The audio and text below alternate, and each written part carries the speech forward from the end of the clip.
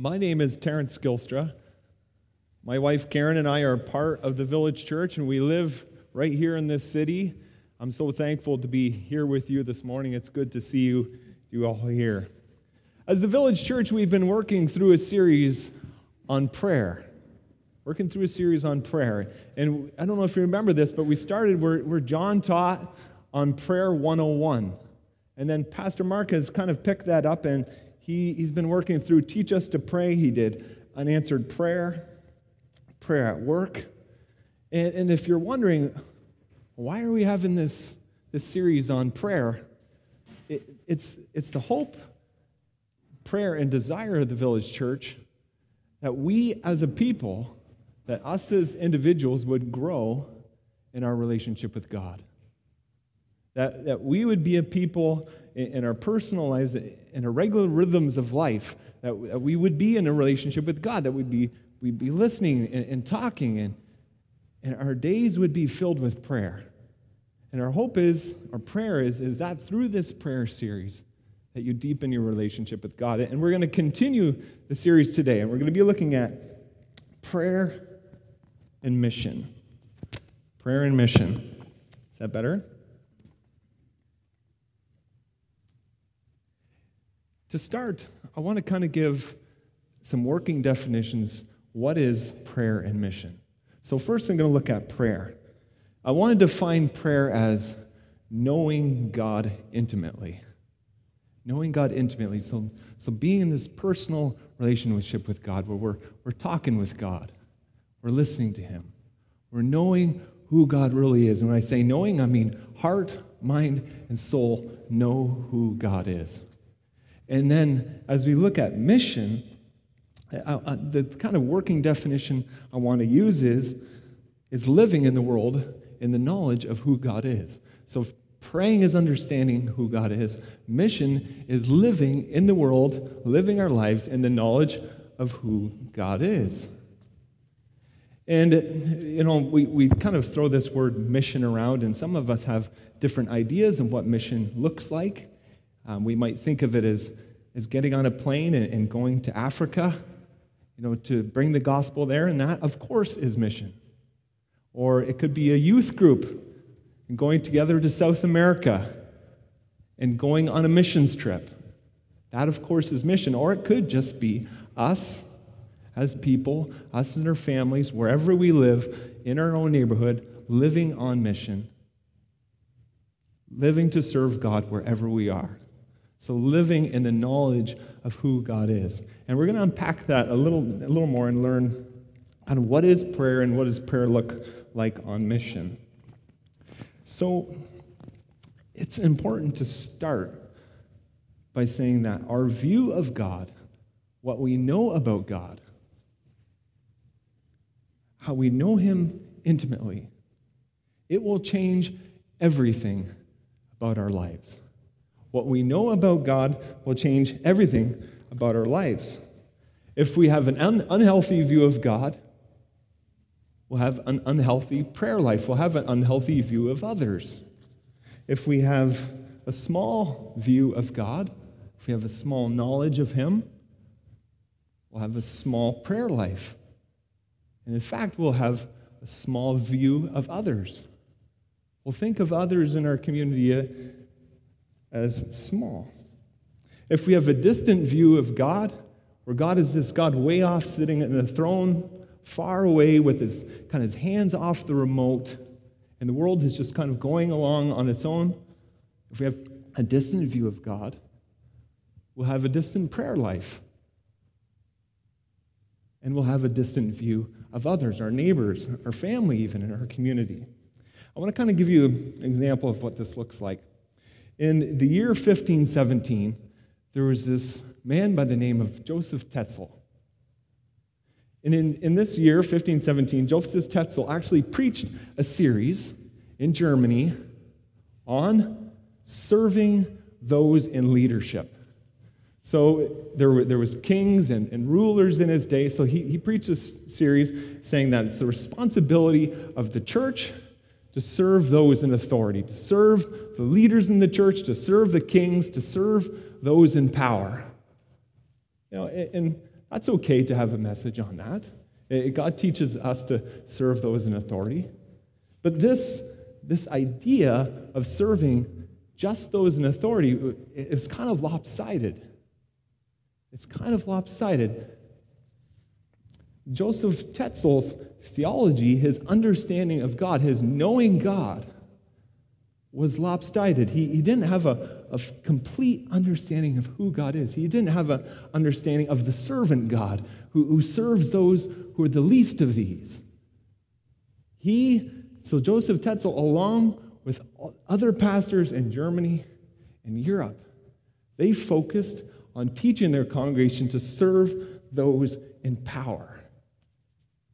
It was focusing on power, and their understanding of God was that God is just this God of power, and of course he is that.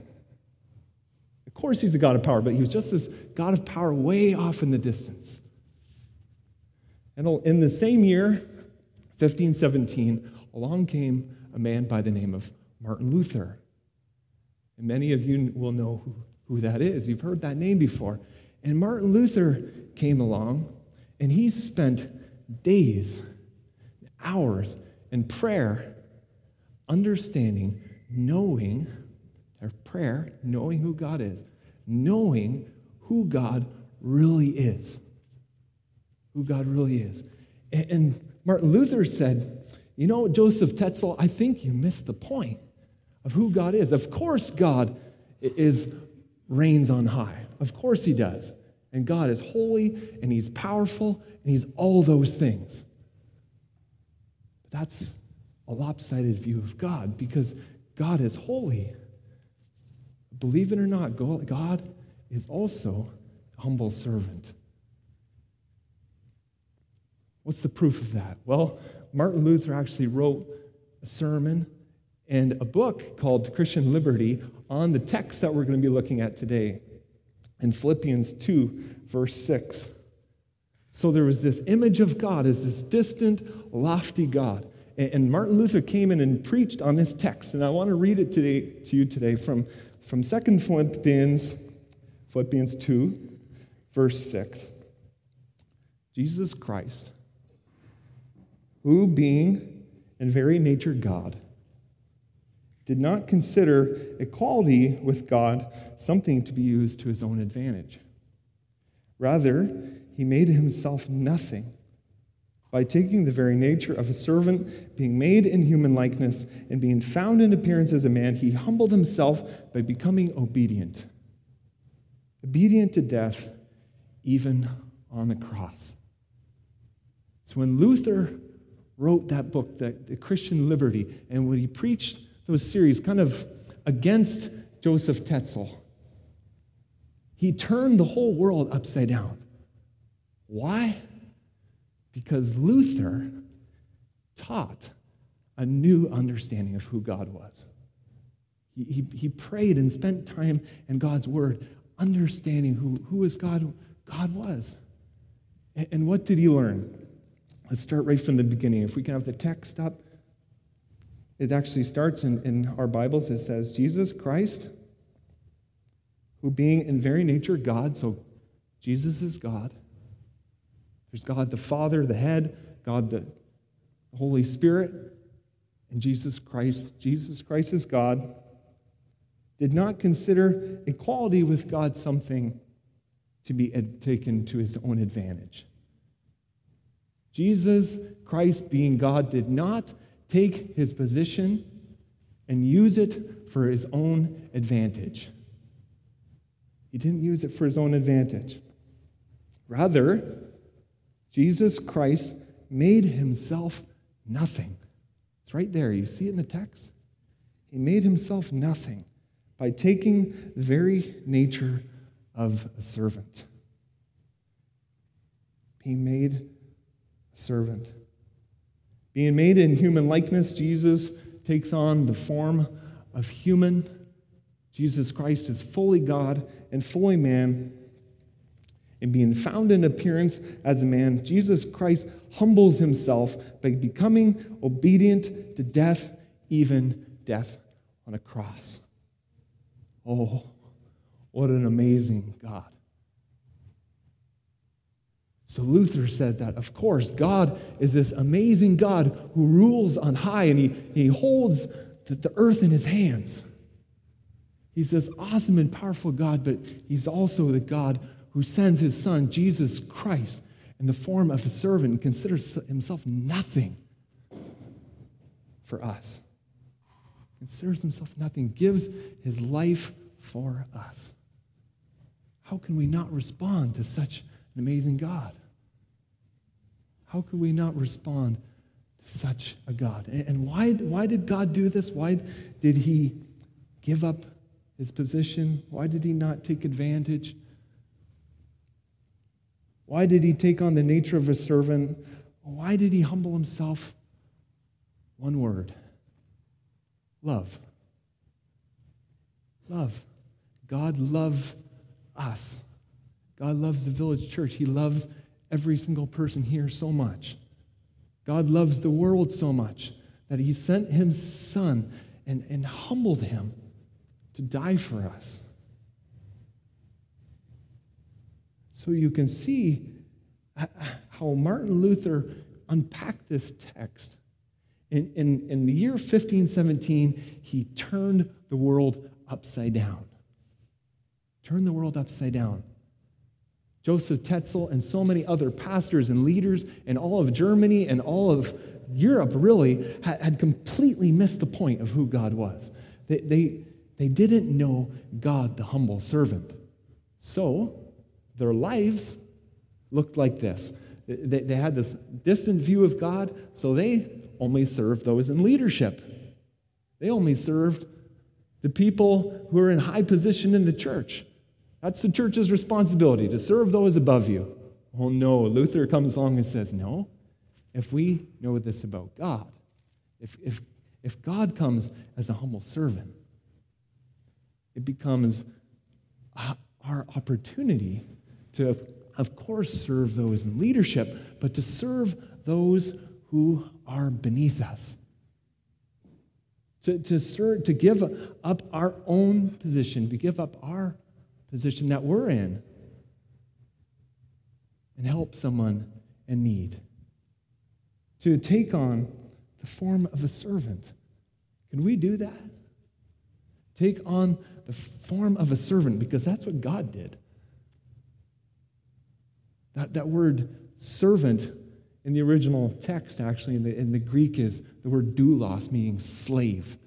That God took the position of a slave for us. So in the same way, God is asking us, he's inviting us to serve others, to serve those in the community who are in need far more than we are, and to humble ourselves to serve them. As a people, we need to understand who God is. That was the definition of prayer. We need to understand who God is. We need to pray, talk to God, sit with his word open in the morning, and pray and understand who God really is. Because if we don't, we might end up like Joseph Tetzel and so much of Europe in the 1517 with kind of a distorted view of God. But if we as a Village Church commit ourselves, as whether you're visitors here or it's us as a congregation, if we commit ourselves to prayer, like Martin Luther, and we sit with our Bibles open, and we're asking God, show us who you are, show us your character, show us who you really are. That will change everything about us. It will change our understanding of God, and he'll show us how we can live in the world. He'll show us how we can live in the world, to certainly serve those in leadership. That's our responsibility, but to serve those in need. To serve those who are in desperation, because that's what God did. And through prayer, God is going to teach us. He's going to teach us how to do that. And the Village Church, my hope and prayer is that there's a reformation starts today. That there's this continuation of a reformation where we're a people who pray, understand God's word, so that we can live in the world in the knowledge of who God is. That was the definition of mission. Living in the world in the knowledge of who God is. As a people who serve. Village people, there are people who serve. Can people know us that way? As a people who serve, I can't help but think about going to the Meriton barbecue and garage sale this past weekend. Karen and I showed up at 9 o'clock, and to see all the group out together and serving in their community, to serving so that others in the community who have need can be helped. That's that picture of giving up our position, not taking advantage of our position, but using the gifts that we have to serve others. This beautiful picture of people in our church serving so that others might know Christ, that others might be served.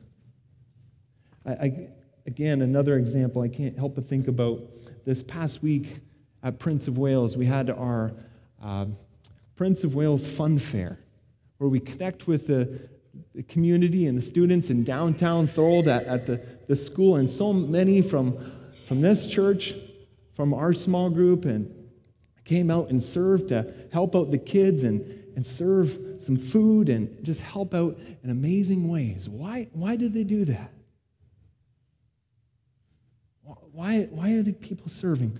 Because as a village church, we have an understanding of who God is. We know that God is a humble servant. So in the same way that our God serves, it's our heart and his desire to serve Christ, to serve God by being humble servants. You know, Pastor Mark kind of mentioned this. He said that this summer we're going to be focusing on serving in the park. A couple weeks we're going to be there, and I hope we can remember this, but the village church is not taking the summer off. We're not taking the summer off. It's our hope and prayer to be a people who serve in our community, to serve in our community, to serve others, and pray to God that he would show us who he is so that we can live in the world, that we can serve like him. Because God is the humble servant, so should we. Let's pray.